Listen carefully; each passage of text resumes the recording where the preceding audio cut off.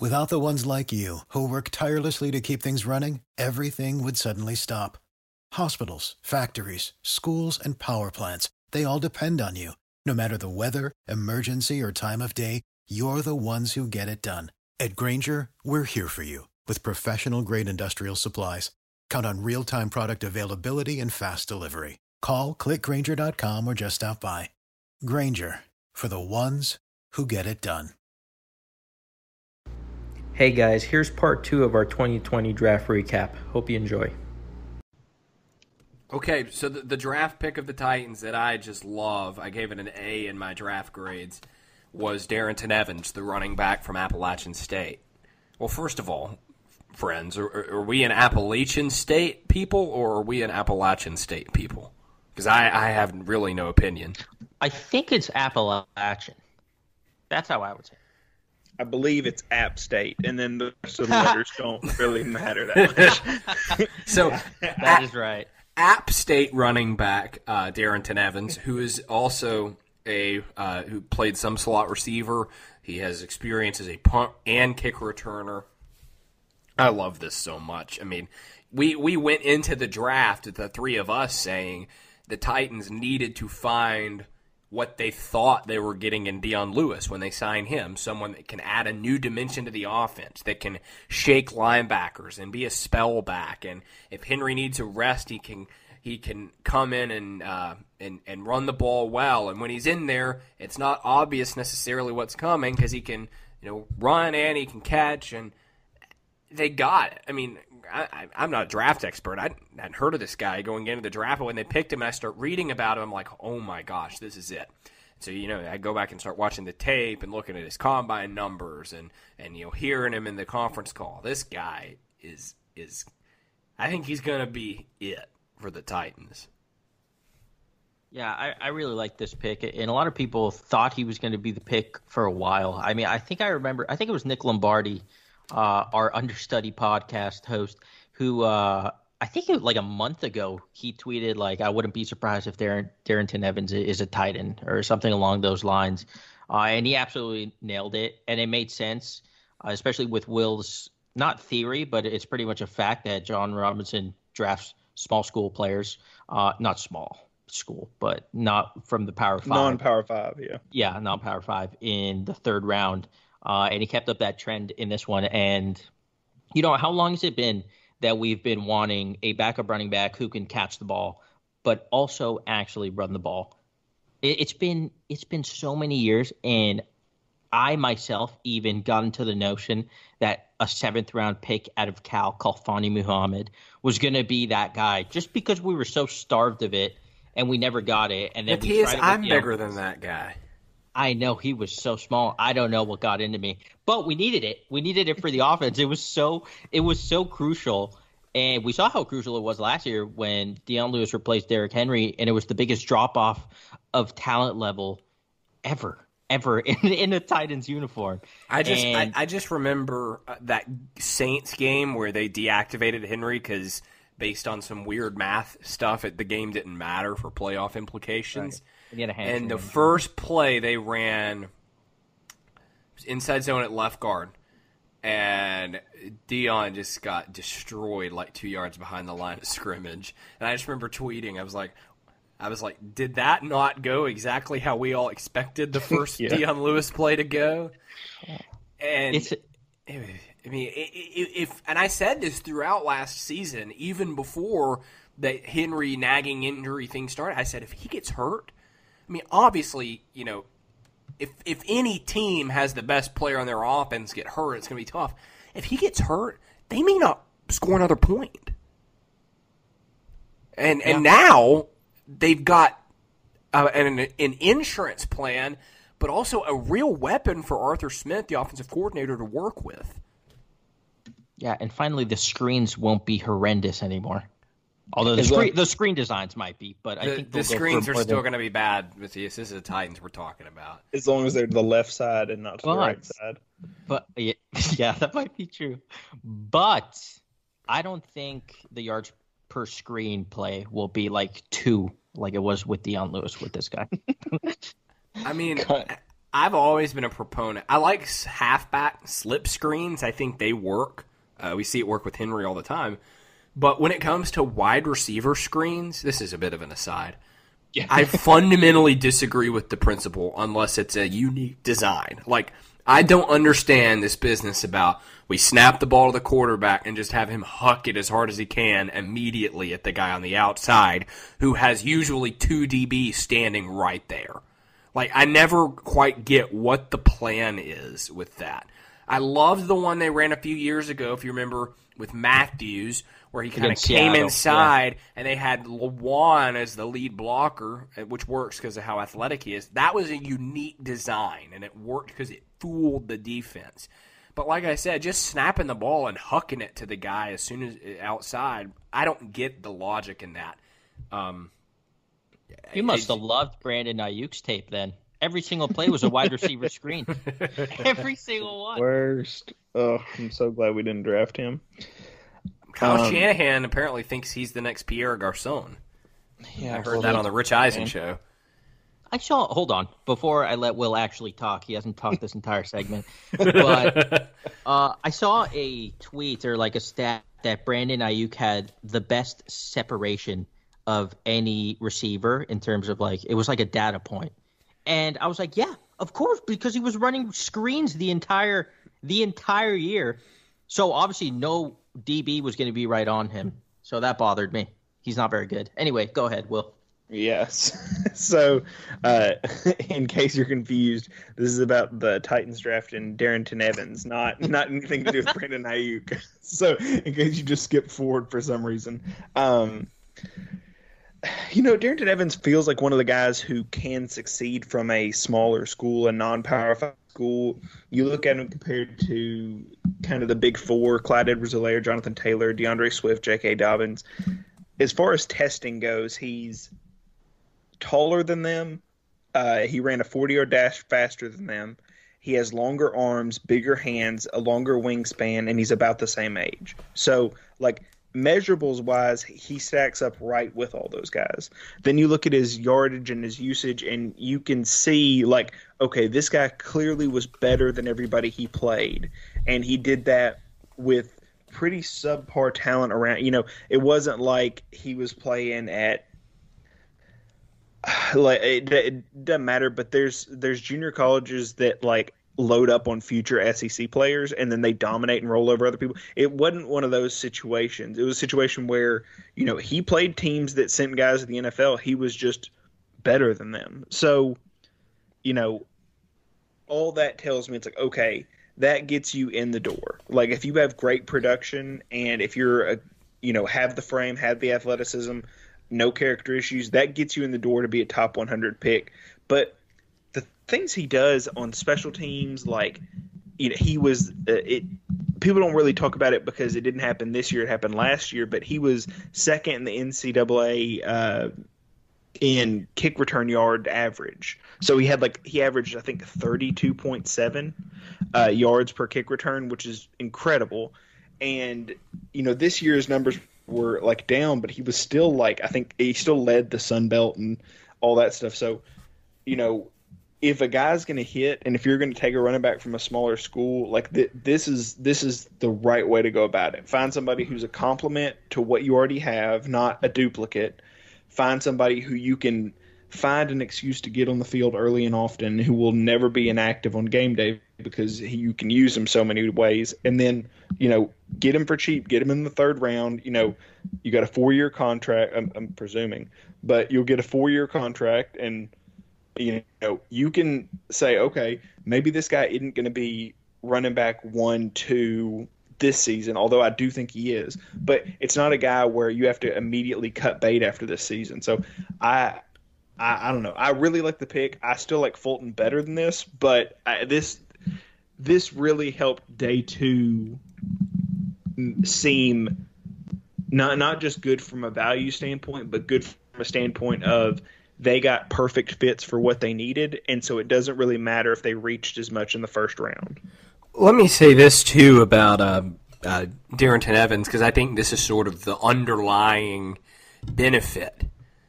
They're finally going to be able to get Adoree Jackson out of punt returns. that's over. That ended on Friday.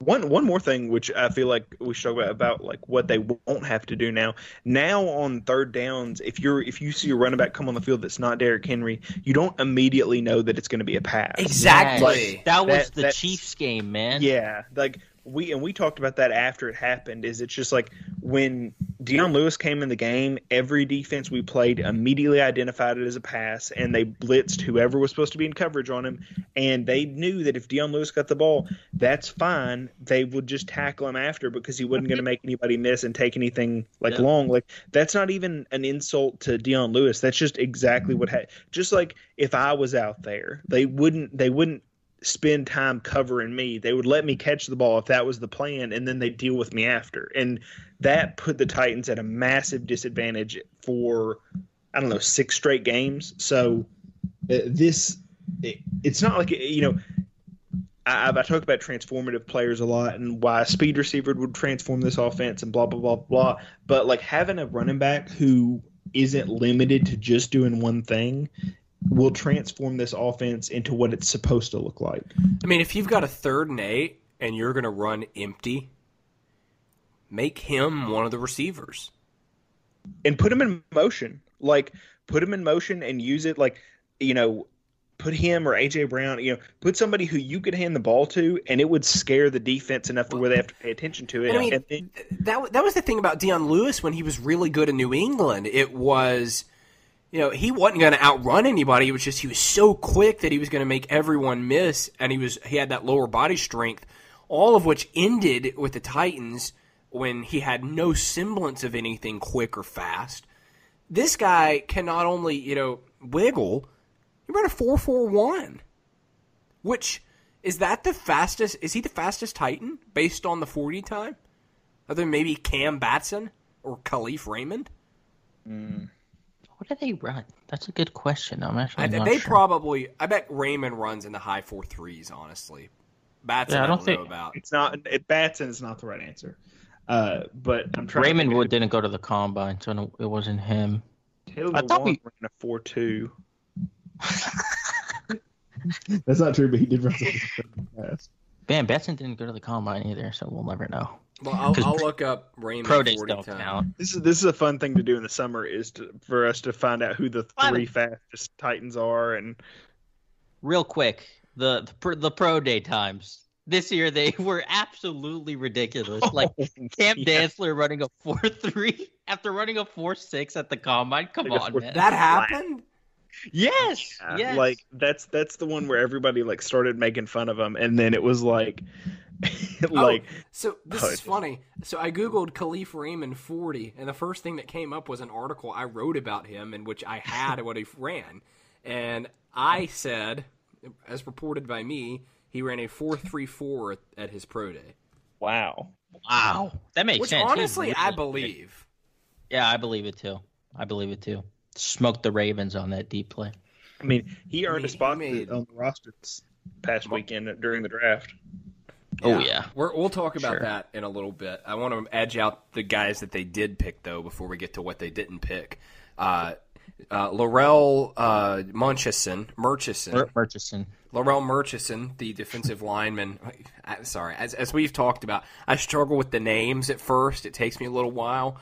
I was writing a story last night, and I started talking about Mike Robinson, the head coach of the Titans, just because there's too many names at once, and it even confuses the people I already know. But anyway, so Laurel Murchison, the defensive lineman from NC State, I liked that pick. I think that made a lot of sense. They desperately needed defensive line depth. I mean, look, behind Daquan Jones and Jeffrey Simmons, who the three of us like and think are good players, it was slim. It was Isaiah Mack, an undrafted free agent, Jack Crawford, who's hopped around the league and may not make the team even, Matt Dickerson. I mean, it was a pretty rough group, and I think that him being guy number 3, which he'll certainly be, I think, once the season starts, if nothing else by default, I think that's a big boost to that group as a whole. Yeah, I mean, I've been talking about that. I don't feel comfortable about the defensive line depth for quite a while, and I would have been cool with James Lynch out of Baylor in the 3rd round if we didn't go with Darrington Evans just because I thought we needed someone behind Simmons and Daquan Jones. I mean, Isaiah Mack is fine, but I'm not totally sold on him. And I know Austin Johnson wasn't good, but you still have to replace the body. And I think getting someone with decent upside. I mean, I don't know a lot about him. I've only seen a couple of games, but I don't think you get 20 tackles for loss, 11 sacks over 2 years in the ACC out of nothing. That doesn't just happen. Like you actually have to be good. And from what I did see of him on tape, he does move rather well, and he's pretty versatile. He could play a nose tackle. He could play a couple of techniques. He can even – I saw him line up at the edge on a couple of plays, which was really impressive. And he seems like a really stout run defender. He really doesn't get moved all that much, which is good, which is kind of what we need. We just need someone who's solid. I don't think he's going to be the next Jarrell Casey like some have been throwing around. I don't see that kind of upside with him, but I don't think that's the kind of upside that we really even need or are looking for. Yeah. So when you go back and watch him, by the way, it's hard to find NC State games. Like, yes, you've got to search like I don't think this is illegal, but you have to search like North Carolina State versus, like, you can't search like Laurel Murchison versus, like, that's like the kind of depth you have to go to, and you have to find the actual games, and you can't watch the cut ups. So there may be plays I'm missing where he's in and doing more stuff. I like the pick. That preface kind of made it sound like I don't. I do like the pick. I think it's the position of need. I think it's good value. I think he's exactly the kind of person that's going to stick on this roster for his whole contract because he's super high effort. Like, there's times where, for better or worse, he'll trail a play and he'll trail a play and take the exact angle he's supposed to, and it doesn't matter if there's an offensive lineman who's going to crack back and hit him or what. But I mean, he's not afraid to, like, get into a confrontation in the middle of the field because, you know, he's taking the right angle. So, you know, I like him. I think the coaching staff will love him. I think he'll take Matt Dickerson's place. I'm notably higher on Isaiah Mack. I think he'll be the DT3, and I think he'll get a lot of snaps. And I think he's got kind of more of the stout, like, smaller body type, whereas Murchison's like 6'3.5" or something, or 6'2.5". So he'll be like a little bit taller and have a little bit kind of a longer frame. But, you know, either way, like, if you're upgrading your backups from Dickerson and Austin Johnson to Isaiah Mack and Laurel Murchison, like, that's a net upgrade on those positions, and you'll get more. I mean, he led the team. He led North Carolina State in tackles for loss and sacks, and he was a team captain. I'm reading that off Dane Brugler's draft guide. If y'all haven't gotten it, but you should get it. But, like, he did everything you're supposed to do. Like, he got progressively better every season. He made more impact plays. It wasn't just like he got more time on the field. Like, he did more with his time. So this is a guy, if you're on day 3, you know, he's got all the intangibles you want. He's shown progress. He's not capped out or anything like that. Yeah, like, go ahead and let him sit behind Simmons and Jones for a year and get some rotational snaps, and then see where you are like in 2021. And yeah, well, I think you hit the nail on the head with, you know, upgrading your backups from last year. And I think that when you're in the draft at defensive line, especially if you're a base 3-4 team, and they're really a base nickel team, I know, but I just think that Murchison is kind of exactly what you want when you're looking at mid to late round defensive line depth piece, because he is athletic enough to get by. It's not just this giant dude who can't move. And he also can play all the spots. He can play 1 technique, 2 technique, 0 technique, whatever you want him to do. He even said he played 5 technique, which that's edge, right? Mm-hmm. Yeah. So, you know, look, I just think that this works out really well for them. And every time I've written about him this week, I've just included the phrase, he fills a big need for them. And I think we saw the shift after that day 1 pick was sort of a future projection, maybe this works out. It immediately became, okay, these are our 3 biggest needs: corner, backup, running back, defensive line depth. Titans said, let's knock those 3 out back to back to back. Yeah, and it's kind of what John Robinson has always done. He's used the draft to fortify the roster and fill those holes. And I think that's probably the right way to build a team. I mean, you can go best player available, but not a lot of teams are afforded that luxury. Maybe only the Chiefs right now are afforded that luxury, and that's only because they have the best quarterback in the league and they have him on a cheap contract, and it's not a sustainable way to roster build. Yeah, and I noted at the time too that because the Titans didn't pick in the fourth round, so they had to wait all the way to the fifth round. And I think there was something like 3 defensive tackles taken before the Titans, including the Titans pick on day 3 at that point. So, 70 picks or something like that. And only, the only defensive tackle that's off the board, or the only 2 defensive tackles that are off the board from when you picked Darrington Evans were, I think, Brevin Rule. No, it wasn't Brevin. It was a couple of guys. Lecky Fotu was one of them, and then somebody else. But the reason that's important is because in the next 50 picks, I think there were something like 5 or 6 defensive tackles taken. So it clearly seems like John Robinson started a run on defensive tackles because he said, that's my biggest need. I think it'll be there on day 3. He waited, and then he saw, he said, okay, I'm going to take the guy at the top of my board, and everybody else started panicking because the guys they had in that pod weren't, it wasn't quite as full as they thought. So, I mean, it seems like he got value that's recognized league-wide, and then value that anywhere you look up any information about him, it seems right. And then if you look at him on film and on paper, it seems so. It doesn't seem like it's anything even in question. It's just like he just got an empirically good value on day 3. So when you only have 4 picks on day 3 and 3 of them are in the 7th round, getting value is important. So before we get into, as I teased, what the Titans didn't do, I want to just say that we're going to talk. Sorry, I got distracted because I got a text from Austin Stanley, my boss, who said that I had a typo in one of my articles, which is one of my pet peeves in the world. So I had to go in and fix that. It was a name thing. It was in my draft grades, and I'm talking about Chris Jackson, the cornerback from Marshall that we're about to talk about, and I referred to him as Marshall in the article. Oh, that's funny. Just think Chris Johnson, because Chris Johnson was like, who are the defensive backs we even have right now? I think after we picked Isaiah, that's what's going to mess me up is Isaiah Simmons and Isaiah Wilson and Isaiah Mack. So let's talk, before we get into what they didn't do, because I do want to hit on that, let's round out what they did do with the 7th round guys. Cole McDonald, Chris Jackson. McDonald, quarterback from Hawaii. Jackson, a cornerback from Marshall. I thought it was okay.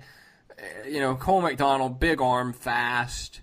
I think he's probably Blaine Gabbert. So, I don't know that he's the backup. Maybe it's still – and I wrote this. I don't know that he's going to be able to beat out Logan Woodside.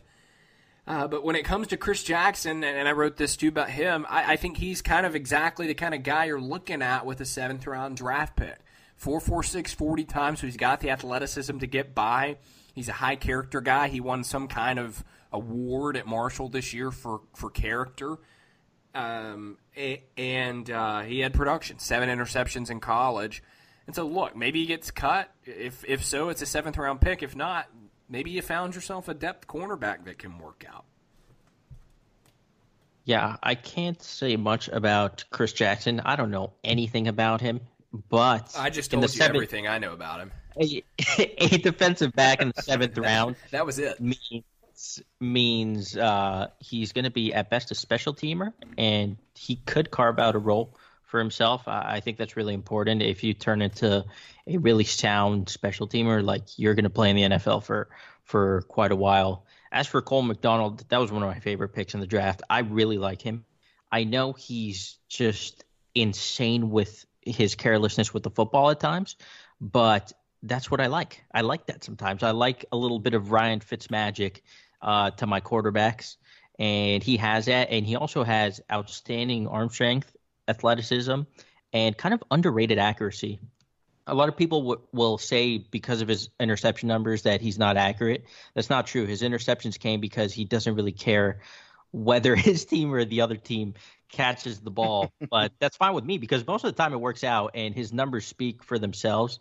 And he was one of my favorite quarterbacks to watch in college with those late night Hawaii games that, they kind of have like an aura about them. And he was at the forefront of them. And I can't wait to see if they can develop him because I think he could be a really high-end backup if they just tame him a little bit. Yeah, I mean, Chris Jackson, I should say, he's really productive. He's played corner and he's projected to safety in the NFL. Like that's John Robinson's type. Like he wants to draft versatile, athletic, productive players in day 3, like a defensive back. So that's good. That checked a box, whatever. Like I'll have to see him play. I have not seen any Marshall games, and I haven't seen, so I can't speak on him at all. But Cole McDonald, I have seen, and I've seen his. You've seen his combine numbers, where I think that's where John Robinson said he had a good combine, or he impressed him at the combine. It's some kind of passing remark like that in the Periscope yesterday, but. The reason that's important is because he had 91st percentile a 40-yard dash with a 4.58.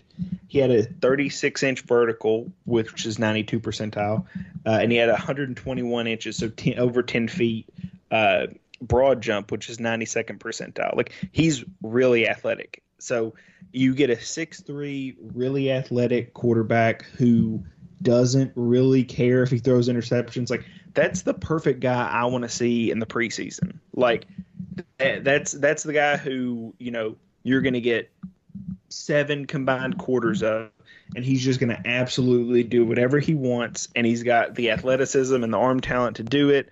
Whether it's the right decision or not, I don't know, but it's definitely super fun. And if you're thinking, we're going to build our offense around Ryan Tannehill, at the very least, you have to get somebody who's athletic enough to pull off those bootlegs and get back across the formation after he does the hard, play action fake. So you've got to have a certain level of athleticism. So why not just go all in with somebody who, you've seen display that they have that, and then go from there. So I like him. I think he'll be the backup, and I think he'll be a cheap backup for the next 4 years. Yeah.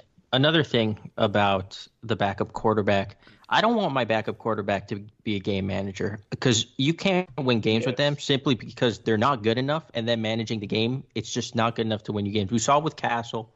We saw it with Gabbert. Well, in my backup quarterback, I want a guy who's actually going to try to throw a touchdown, who's trying to go down the field and actually make something happen for the team. Let me counter with this. Isn't that kind of what Blaine Gabbert tried to do and just failed epically? But he was always a system quarterback. Yeah, at Missouri, he was always a system quarterback. Like, it was always close to the line of scrimmage passes. Like, whether he was athletic or not didn't matter. Like, he never, really showed in college he was a guy who was just going to, let it rip. Like, McDonald's done that. Like, he'll throw it across his body on the move, full speed, down the field. Like, he does not care. That's the difference. Is Gabbert would much rather, dink and dunk if he could, and by the time he realized he shouldn't, he'd spent 10 years doing that. So most erratic quarterback ever. How is he still in the NFL? He's Tom Brady's backup. Oh God, that's crazy. I always tell people the only times I have ever been scared on the Titans practice field was that year they had Blaine Gabbert, and it would be when he was in running a play, and I could tell that his number one read was heading in my direction. That was when I would get scared because I didn't know where that ball was going. And Blaine Gabbert has the biggest arm I've ever seen. Tannehill throws great. I think Mariota threw just fine. Oh my gosh, it's up 10 notches with Blaine Gabbert. It's too hard. I was watching it bounce off of people just because he's I don't know. That guy was something else. Let's talk about who they didn't get in the draft, the Titans. We mentioned receiver, and I think that's probably the biggest omission, we would agree. So I'm not going to sit here and let's play what they should have done, because we all, maybe except for the first pick, like what they did. So instead, let's have this discussion. Where do they go next? Because you can't enter the season with the group they have now, because if any of the big three, Davis, Humphries, or A.J. Brown, gets hurt, you don't have anyone. I mean, Raymond is a very situational player. Cameron Batson is tiny. And like you used to say, Matthias looks like he's on an episode of Jacked Up every time he gets tackled. I mean, and who else? Cody Hollister. These aren't guys. I mean, think about how much Tajay Sharp played last year, even before Humphries got hurt. You really want one of those guys stepping into that role? I mean, Raymond may be a great 5, but he's not a 4, because a 4 is a much different role. Yeah, they need to sign someone. Like as much as we like Khalif Raymond, he's very. I mean, he's very a nice niche guy, receiver. very fast, but no, he's good. He's earned a spot on the roster. Definitely. But that's not the guy who you can count on to kind of replace Tajay Sharp's production. I mean, it wasn't a lot of production, but he played a good amount. And I don't know. Maybe one of these UDFA guys can be that, but I would think that they're going to dip into the free agent market. Paul Richardson is still available. Taylor Gabriel is still available, I'm pretty sure. Jarius Wright is out there. Guys that they're not good, but they'll do in a pinch, and that's kind of what you need from your wide receiver 4. And before I toss to Will, I think this is kind of a nice vote of confidence for Corey Davis, in my opinion. Yeah, baby. No, it really is. Yeah, I mean, for sure. You're in the, historically one of the best Wide receiver classes of all time, and you pass because you've got Corey Davis in your back pocket. I mean, that's just utter confidence. Yeah, so, but I mean, sure, and I agree with that. And I don't think, unless it was a first-round pick, I don't think anybody was going to replace Davis. But the problem isn't replacing him this year or next year. The problem is you got to have a 4th guy this year. Well, I mean, and that's true. I was mostly joking, but I know. So here's the thing. You just went through a historically great wide receiver class like we talked about, and there were a bunch of wide receivers drafted, which is great. But that means that there's going to be certain teams that are overloaded at wide receiver, and there's going to be a market inefficiency there that you can exploit. So I just pulled up the Philadelphia Eagles roster. Does anybody want to guess how many wide receivers they have right now? Like 6? Well, they just drafted 3, and they traded for Goodwin, right? Mm-hmm. So they probably have like 11. They have 14. Wow. So I mean, and two of them who probably aren't even going to start are Pro Bowlers, and Deshaun Jackson and Alshon Jeffrey. Correct. Oh, so, Jackson's not. He's not playing on that team. Yeah. He's going to get or traded. So if you want, and you've got guys like Shelton Gibson who play like special teams for them, so they probably won't get rid of him. They've got J.J. Arcega-Whiteside from last year, so they probably won't cut him. He was a second-round pick. Like you've got Greg Ward who actually like led him in good. receiving. He's actually good. Yeah, he's like actually like not bad. So like they've got bodies. So their problem is like, and a lot of teams. It's not just the Eagles, but they were the first team to come to mind. But I mean, I'm sure the Broncos have some too because they drafted 3 receivers and a tight end or whatever they did in the first few rounds. So there's teams that have taken advantage of this class who now have too many body position. So I would expect that somewhere down the line, Robinson either makes another 6th round pick trade or he just signs somebody in free agency to fill that spot. The Broncos, you just mentioned that intrigues me because they have Deshaun Hamilton who can play in the slot and is kind of the same body type as Tajay Sharp, and I would like to see that trade get pulled off because I think it's pretty good. I'll say this. I've always liked Deshaun Jackson too. Like I don't know, like the locker room stuff, like, but I've always liked Deshaun Jackson, and I've always liked Alshon Jeffrey once he got out of Chicago. Like, so I guess not always, but Deshaun Jackson's always been one of my favorite players. And I'll say this about the Eagles, just sort of related to this, and we talk about their draft. I think they did exactly what they needed to do in this draft. They were a team, what I like to say, and the Titans were this a couple years ago, desperately in need of juice, and they got it big time. Yep, agreed. Yeah, they're like, and that's with picking Jalen Hurts in the 2nd round. Like they still added a lot of fun pieces. So let's look then at who's out there right now? Because I think you're absolutely correct, Will. That makes a ton of sense. But if they were to dip back in, I mean, there are guys out there still who will be on a team. You have Paul Richardson, Taylor Gabriel, Demarius Thomas, Josh Gordon, Tavon Austin, Jermaine Kearse. I mean, these aren't great receivers by any stretch of the imagination. Jordan Matthews.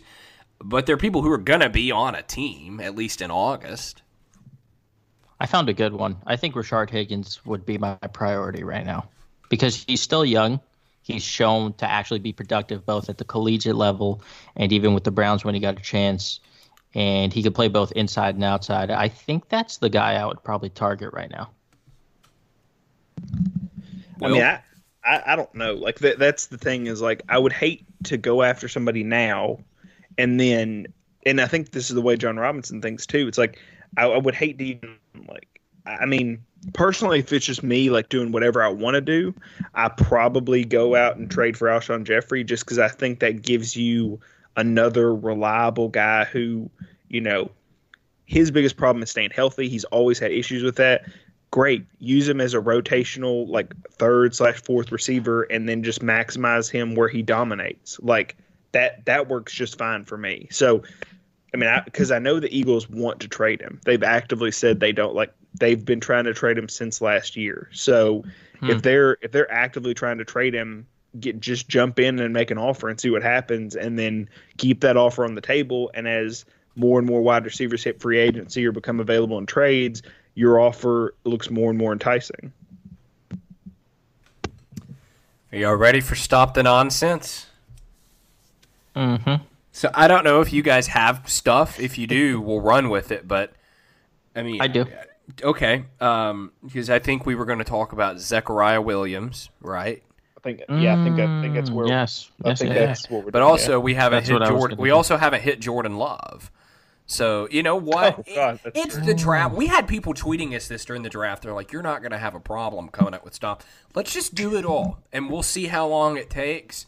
Yeah, I was actually looking at our listen statistics because I was wondering, like, do people turn us off before this segment? And it's like, no. Like, people who are listening at this point, stay listening. I think they stay for this Yeah. segment. Or they skip for this ahead. segment. I mean, that was very clear in the statistics that there's no drop-off at the end. So let's just, I mean, so if someone wants to work on pulling up the Zechariah Williams stuff, because that was just comical.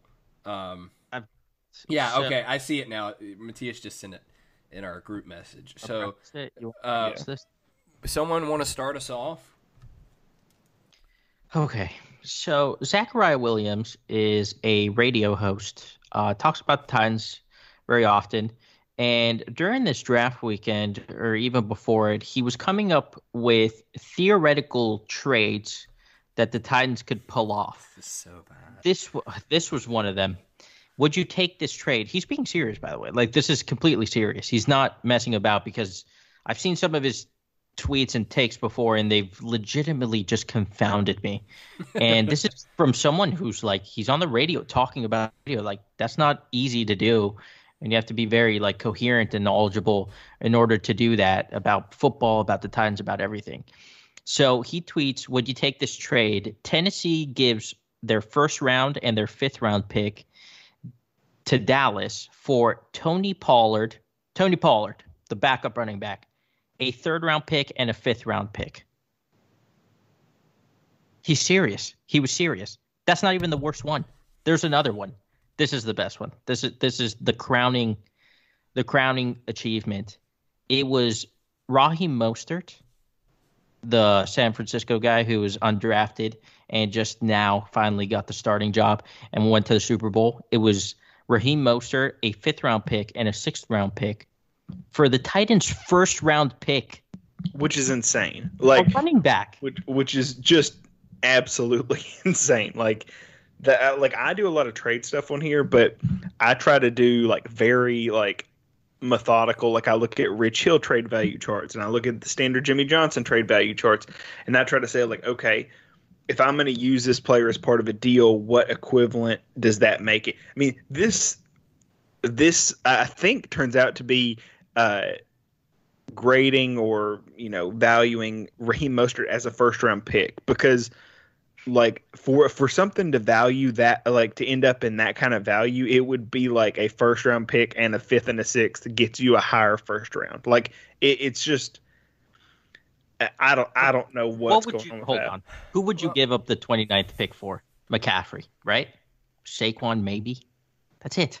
Those are the only running backs. Yeah, McCaffrey's deal is such garbage too. Oh, right. Now it's not even. I wouldn't even take him. I'd do Saquon. I like him. Well, the only hard thing is, like, you look at guys like Kamara and like they can be fantastic one year, and then the next year they can completely drop off a cliff. Like Matthias, you said you hit the crown jewel. I mean, you haven't even gotten to what I consider when we hit the mother load with this. So he did his poll about the Tony Pollard thing and it got very negative response. And he said, y'all treasure a first-round pick way too much. If it's in the first 10, then yes. But after that, it's not important. To which Lorenzo Noodles responds, no. And then this guy responds back and says, and this sealed it for me as to us dedicating a section of this show to him. So you think the 29th pick is a better player than the 85th pick? Dude. This can't be real. I forgot about that one, honestly. Yeah, I do. Because here's how this works. See, when you draft, the players come off the board. And so, obviously, teams differ on who ranks where, and that's okay. But let's say that there's a board of 100 players, and every team has the same value on those 100 players. You start at 29, right? You're going to get the 29th best player. And then at 85, guess what? You're going to get the 85th best player. Now, obviously, because teams don't have this uniform system of rankings, it doesn't always quite work out that way. But it's pretty close because, as I said earlier, the mock drafts are like always right. Hold on. I'm pulling up the draft. I want to pull up. To do the actual comparison? Yes, exactly. Yeah, I almost did that. Last year's draft. It's... Oh, wait, he might be right here because last year's 29th pick was L.J. Collier. So he might be on the. I don't even know who that is. Like, guess who the 85th pick was? Hold on, it was Jalen Ferguson. It's a toss-up. Oh my God, they're both terrible. Yuck! There's sometimes we say things and we have to like explain why there's such bad arguments, like, or why the timing is bad, but. To basically say, like, y'all think 29 is a smaller number than 85? Yeah, that's like, exactly. I mean, that's exactly what. Like, it's like, yeah, man. Like, empirically, like, ask anybody in the world if they would trade the 29th pick for the 85th pick, and they would say no.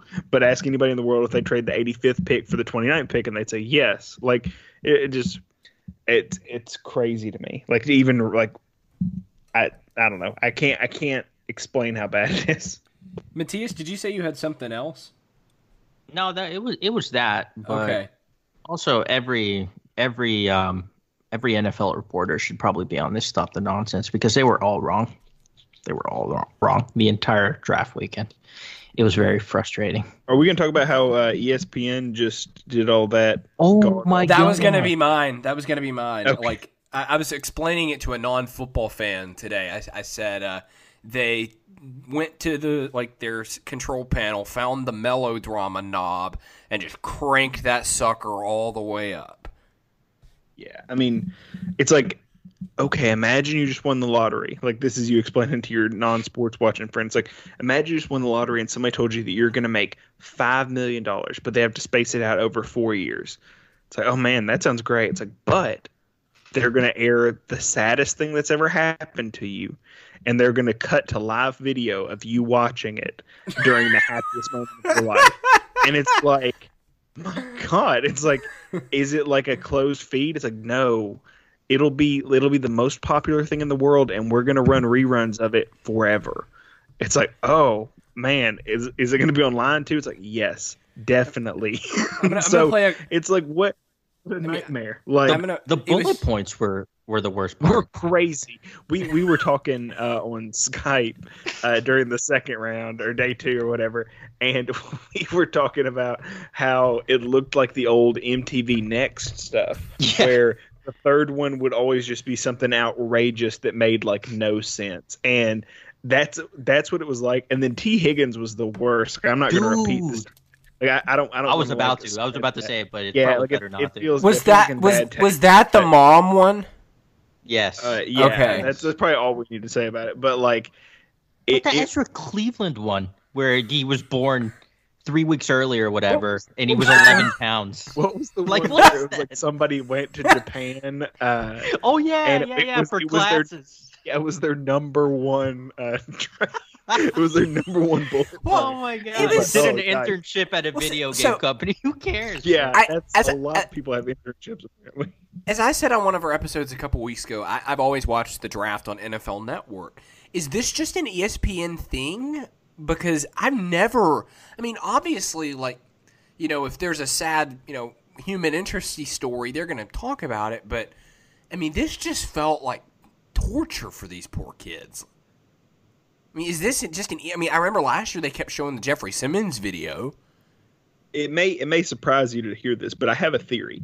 I think that they had all this stuff like pre-cut and recorded and set up so that if there were any sort of problems with the internet or connection or anything like that, they could have it all ironed out by the time they had to do the next like analysis. So it would be, you know, Wingo. It would be Roger Goodell announces the pick. Wingo talks about it for a second, cuts to sad video we have on these people or interesting video or whatever, but generally sad. And then during that time, we make sure everybody's got a strong enough internet connection and everybody's synced up. Like, because it did feel like there were so many interstitials. Like, it was just like, okay, here's a 2-minute clip of, you know, you talking about your hardship. I mean, like, and then this was so the rough bad. part is when Jake Fromm got picked. It was like, he sure does love hunting ducks. And it was like after every other person had been like tragedy, it's like that was like hard to watch. The best one, well, not the best one, but one of the best ones was when they cut to Jake Fromm and he wasn't in the picture. He wasn't even there, and they were like, "There's Jake Fromm." And we were like, "Hold on, did he grow his hair out? What's like, going on here?" I was like, "Jake Fromm might be cool." Like, that's crazy. Over my microphone, I'm going to play a couple seconds of a video, just about 15 seconds. It's from a guy named Chris Marler on Twitter. It came out. He put it out yesterday, or yesterday being Saturday. This was the funniest. I could not stop laughing at this. Trigger warning, there's one curse word. Hey guys, Trey Wingo here, ESPN. Listen, before we allow this young man who's just drafted to celebrate the biggest and best moment of his entire life, we first want to tell you some of the most horrific shit you've ever heard. Because this young man has overcome a lot of adversity. Was actually homeless growing up, had a very tough childhood. His dad was born with eagle's talons instead of feet. And at the ripe age of 8, he actually watched his entire Sunday school class die in a fire right before his eyes after he That's what it was. That was it. Exactly what it was. Like, it was like, boy, I sure do like that tight end from Notre Dame. All right, here's a cut up of everything every time he's ever stubbed his toe and the last words his mother ever said to him. Well, there's a great tweet from it's going to take me a while to find it because I tweeted so much this weekend, but I'm going to try, from South Texas Titan. Oh, here it is. Look at this man, NFL. Look at this man's reach. NFL Network. He got it from his dead parents while living homeless. Had to walk 15 miles uphill in the snow to make it to school every day while having 6 jobs and taking care of his 8 siblings. Like, I don't understand why that was. And it was a bit should- much. That was new though. Like I've seen those stories before, but not for every single prospect. I mean, those are usually the stories you see for like 10 minutes, it feels like, on game days on Saturdays before college football games, where they're like, we've got to fill the time. And then it's like, so-and-so has a special bond with this kid and their community. And yeah, like, it's okay to do a feature story where the that's player what I'm saying. agrees to the interview and agree. It's another thing to like just like throw that at him. And the music was the worst part of it all. Yeah, like the for somber example, sad music. Christian Fulton, right? His grandfather recently passed away from COVID-19. Now, if I wanted to write a feature story on how that, maybe made draft night a little more somber for him, what his relationship was with his grandfather, the way to approach that is not I'd walk up to Christian Fulton and be like, "So, Christian, I heard your grandfather died before the draft. Is that true?" Yep.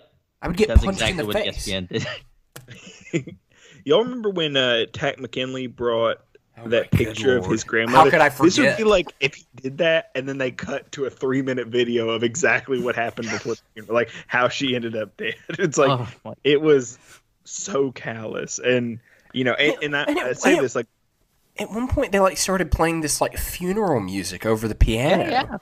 Yeah, and I was gonna say this sounds like we're just trying to tear down the entire broadcast. I thought this was the most likable Roger Goodell has ever been. Oh yeah, definitely. I really enjoyed it, and then there were enough people around that if you could just ignore Michael Irvin, that there was enough to where people didn't feel like they had to fill time. They would just say a couple of thoughts about the player and then kind of move on. That was great.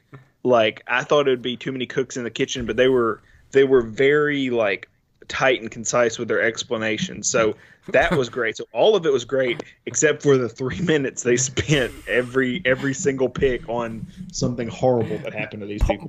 Paul Kuharski had a great tweet about Michael Irvin. He tweeted a picture of him. He said, "Guaranteed to say nothing every time." Dude, that guy doesn't know anything. It's unbelievable how he's on TV. Let's close out our Stop the Nonsense with maybe something that tops the other two. The Packers. The team that was barely that lost the NFC Championship last year with a quarterback that, other than maybe Dan Marino, is the greatest arm talent in the history of the world. And they drafted a quarterback in the first round instead of getting said greatest arm talent ever. Help. Traded up to do so. And it's not like Jordan Love, quote unquote, fell to them. That was sort of the range he was supposed to go, right? You want to know what's crazy? I know we hate Jordan Love. We really don't like him as a prospect. He was probably their best pick in the first 3 rounds.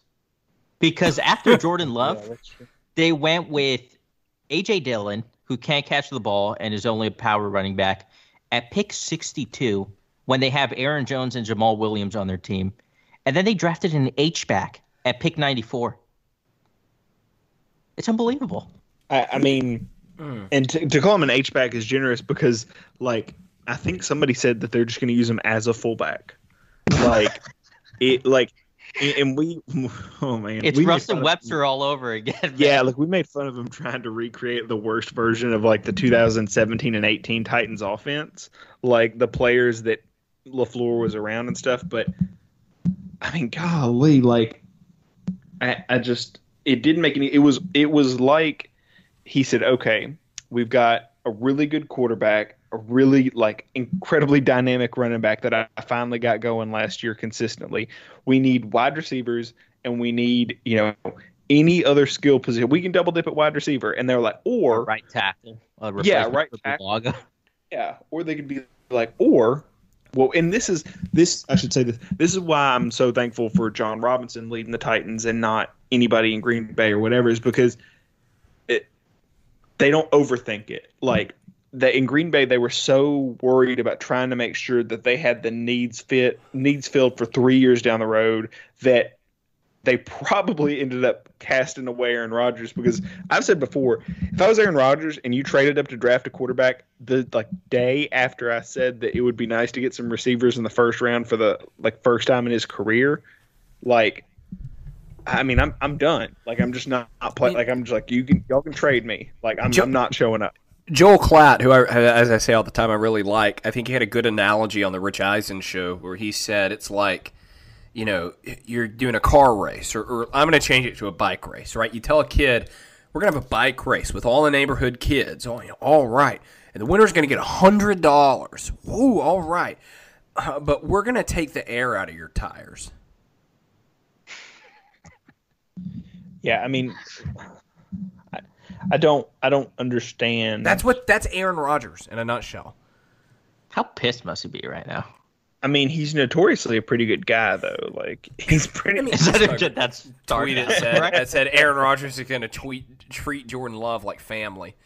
Yeah, like he's his brother. But like, my concern with this isn't so much they made Aaron Rodgers upset. It's they didn't help Aaron Rodgers. Yeah. Like, and Joel Klatt also said, it's like, you want me to, they're asking him to take him to the promised land, and it's like, you want me to do what with what? By the way, they were due for regression before this, but with this draft class, like, they might be 7-9, 8-8 this year. I mean, on offense, they have two good skill players, Devontae Adams and Aaron Jones. Outside of that, who's the next best? I mean, you can hardly pronounce their other receivers. Baby. Oh, God. Yuck. The tight end in a receiver's body. I mean, you can hardly – I mean, Valdez Scantling. Lazard. Kumaro. A.J. Dillon. They're just not. Jamal Williams is going to have to play like tight end or something. No, A.J. Dillon's going to play tight end. Sorry. Remember when they spent a first-round pick last year on Rashawn Gary? Oh, that's the best. That was cool, too. So, like, just critical mismanagement of resources by that front office. Like, truly terrible. Like, Gettleman-esque.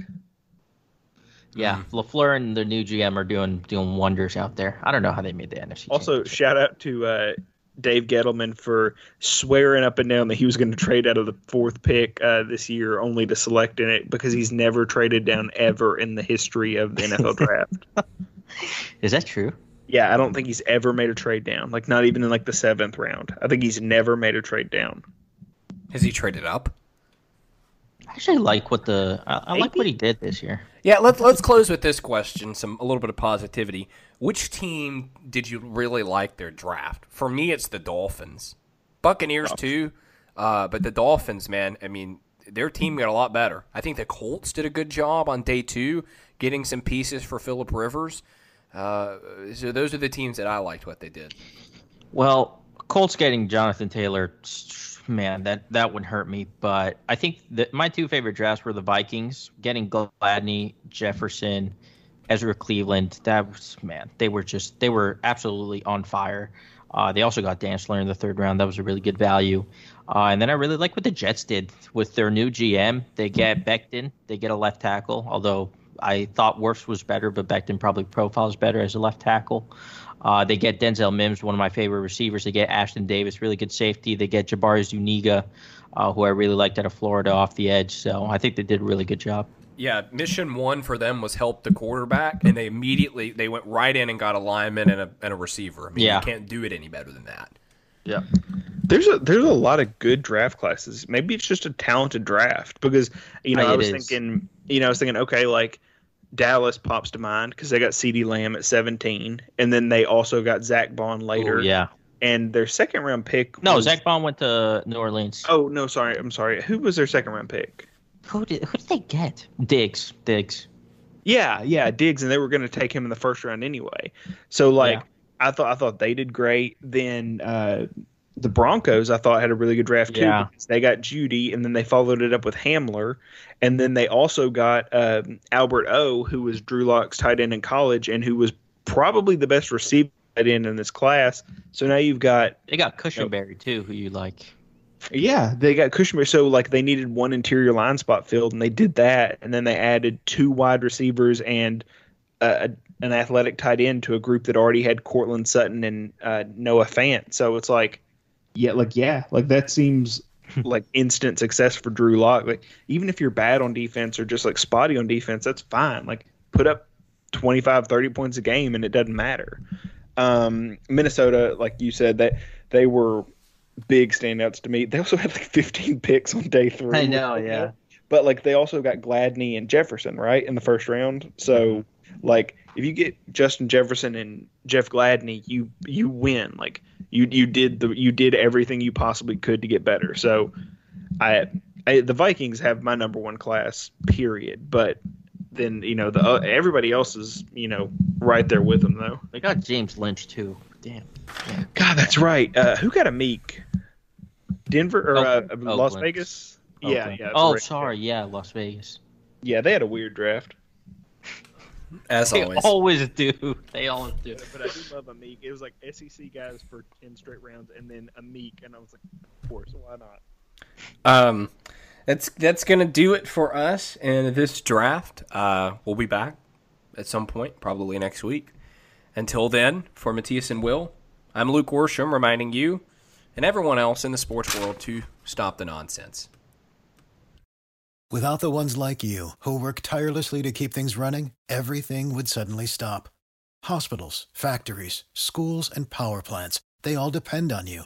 No matter the weather, emergency, or time of day, you're the ones who get it done. At Grainger, we're here for you with professional-grade industrial supplies. Count on real-time product availability and fast delivery. Call, click Grainger.com, or just stop by. Grainger, for the ones who get it done.